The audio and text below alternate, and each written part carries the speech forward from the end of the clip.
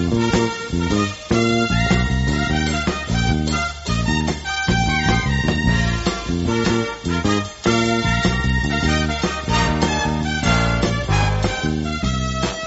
morning, Bucknutters. It is Tuesday, September 3rd, 2019. I am Dan Rubin. This is the Bucknuts Morning 5 and change.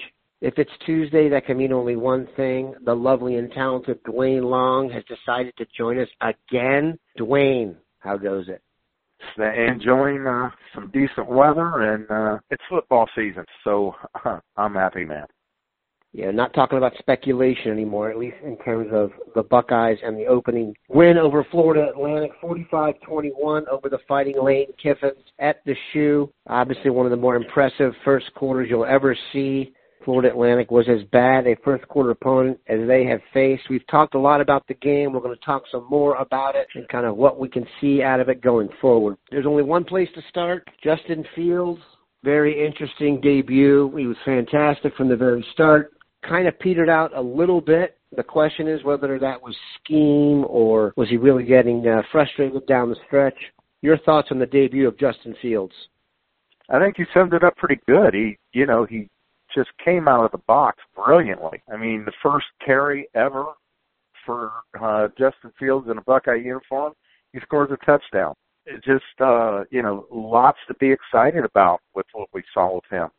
As far as what happened the next three quarters, I think it was a combination of just getting really vanilla and just, we can beat this team. Let's just try to get out of here with no injuries and get a lot of people playing and, just we weren't worried about the score. I just don't think that was what Ryan Day was thinking about. I want to win. I want to get out of here healthy and play a lot of players. Having seen Fields in person now, any specific concerns? I still think that he's got to have more confidence in his arm than in his feet. He was hitting some wide-open guys. Well, they got themselves wide open, and he found them. When we look at Haskins was just a gunslinger. He was going to throw in tight windows, expect the guy to catch the ball. He was going to be on the mark, and that was all there was to it. I'd like to see, I don't expect many guys to be that confident in their arm. You see those guys banging around the NFL and labels like future Hall of Famer attached to them. I still would like to see him have more confidence in his arm, just let the ball go more instead of that little bit of hesitation that he shows because he's not sure. I think that will come with time. We got to realize how little this guy's played. That's the one thing can't come away concerned about, but then he should gain confidence from how well he threw the ball Saturday. Yeah, for a guy who runs as well as he does, and I think it's pretty obvious his go-to move is just to run and get out of there. But when he does throw it, and I think he waits too long, he's not much of an anticipator right now, partially because he can wait almost as long as you have to, and he has just got an absolute rocket launcher. The deep seam route, the deep crossing route he threw to Olave on a line, you can see he's blessed when it comes to just his form and the way the ball spirals out of his hand. He's not a very developed passer yet, but just in terms of overall talent, you can see why he was so highly rated. Combination, he's almost like a hybrid of all the quarterbacks we've had before him, and he's just going to kind of develop whatever skills he has because he is as talented physically as anybody we've had come through here. Will we put it all together? We shall see. Okay, our biggest concern going into the season, linebacker. What did you see from the group that impressed you or concerned you? It looked like they played standard trio. Malik Harrison, Tuff Borland, and Pete Werner. Baron Browning was the first sub, came in at middle linebacker, and then Taraja Mitchell came in and mostly spelled at outside linebacker, which was kind of surprising. Your thoughts on the linebackers after we expressed so much concern heading into the season? Well, I thought they played, let's just ask this question, Dan. When's the last time we've seen the linebackers play this well? They were running to the football, and they weren't missing tackles. And that was just last year. I'm watching. I'm like, what are they waiting on? They just had too much on their minds. This is Ohio State. You go get unique athlete and just turn them loose, and that's what we're doing right now. I like the walkout linebacker. It keeps our base on the field. That is the strength of that defense. Is you're not allowing the offense to dictate your personnel. So having a guy that can play that position and we saw it played well Saturday. Warner was really outstanding, the best linebacker on the field as far as I'm concerned. Greatly improved. That's what I would say about the linebacker play. Really shut this team down. Let them back in late. Well, look at the jerseys that were in there when they were starting to move the football. There are some guys you maybe needed to get out your program for and check to see who that was. So, and that's even a good thing, Dan. In the end, on this, I believe we got a really nice win. The national media pretty much said Ohio State dominated this game. It's don't look at the score. That doesn't reflect what happened in that football game. It's just the teachable moments, the coachable moments that come out of this. I think that, I said that we went vanilla and got a lot of players in the game, but I also think that the players just kind of let up a little bit. And they saw what happened. It's hard to find the gas pedal again once you take your foot off. I think that what the coaching staff, the one thing I would want to drive home, you can't do this against the better teams in the conference. You can't do this in the playoffs. As the team we saw in the first quarter, it can win a national championship. The defense was just dominating. The offensive line, wow. They were just punching holes and moving the line of scrimmage consistently. I just think that this team I'm even more convinced than I was going into the season that this team can contend for a national championship. The first quarter team we saw. But we got to get them to do that for 4 quarters. The coaching staff has to help them. The coaching staff has to get them to do some things. Just like we saw Rucker catch the ball out of the bunch formation, a slip screen is what it was. I'm sorry, slip screen.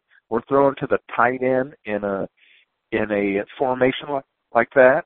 We throw down the middle to the tight end. We were doing some different things, and we stopped, just went and got vanilla, and the team had just relaxed. That is the one thing that I would emphasize all week in practice. You can't do it against better teams. You can't do it this Saturday against Cincinnati. You can't take the foot off the gas because they're going to keep coming. Yes, I realize they let up a little bit, but it was at one point in time in yardage, it was 287 to -7. So this wasn't even really a football game after a while. So your thoughts on Master Teague? Here's what it jumped out to me. They're going to need someone like Teague or Crowley to spell Dobbins in the second half. And I do think Teague has the size to kind of be that second down back you don't want to tackle when the starter's out. Your vibe on the running back situation after one game? I agree with you completely. Teague he's a big kid. He goes till he hears metal. He's going to just hit the gas, and you got to try to tackle him. Good luck with that. Tackle lunch, because he's just going to keep coming hard. And, especially straight up the middle like that with the line punching holes. I mean, he could come in there for who knows how many carries a game, because Dobbins had a great start. I thought Dobbins had a really great game. He was just running hard himself and taking on tacklers. I don't know if he's got what it takes to do that starting at about week 7, week 8.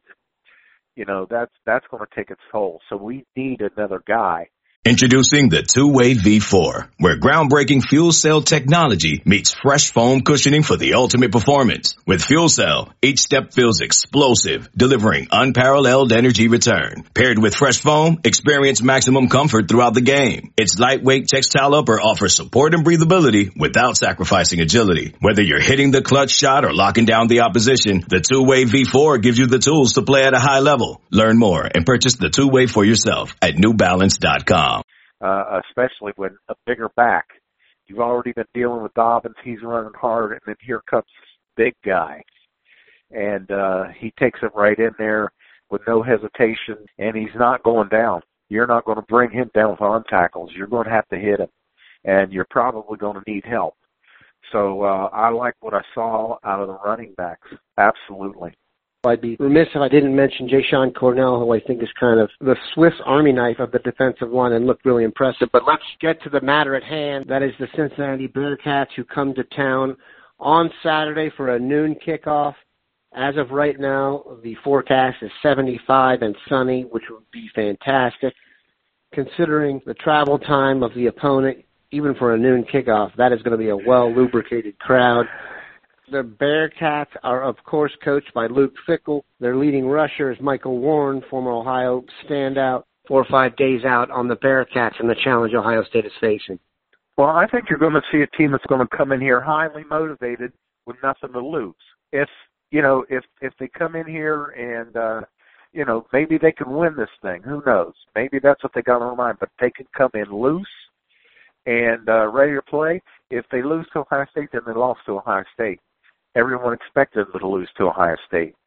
Most of the people in Cincinnati expected them to lose to Ohio State. I saw a good football team last Friday. Not a great team. They shouldn't come close to beating Ohio State.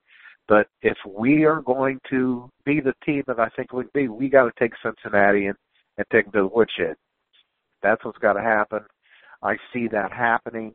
But don't take them lightly. Don't think you could just, come in here and sit on the sideline drinking water and looking for pretty girls in the stands and think you're going to win. They're not going to go for it. They're going to come in here ready to play, and they're going to be, like I said, nothing to lose. Keep it locked in here, Bucknutters. We will have as much preview content for the game coming up as you can. Again, a spirited, emotional battle against a state foe loaded with familiar faces. It should be a lot of fun to even get ready for. Have a good one, Bucknutters.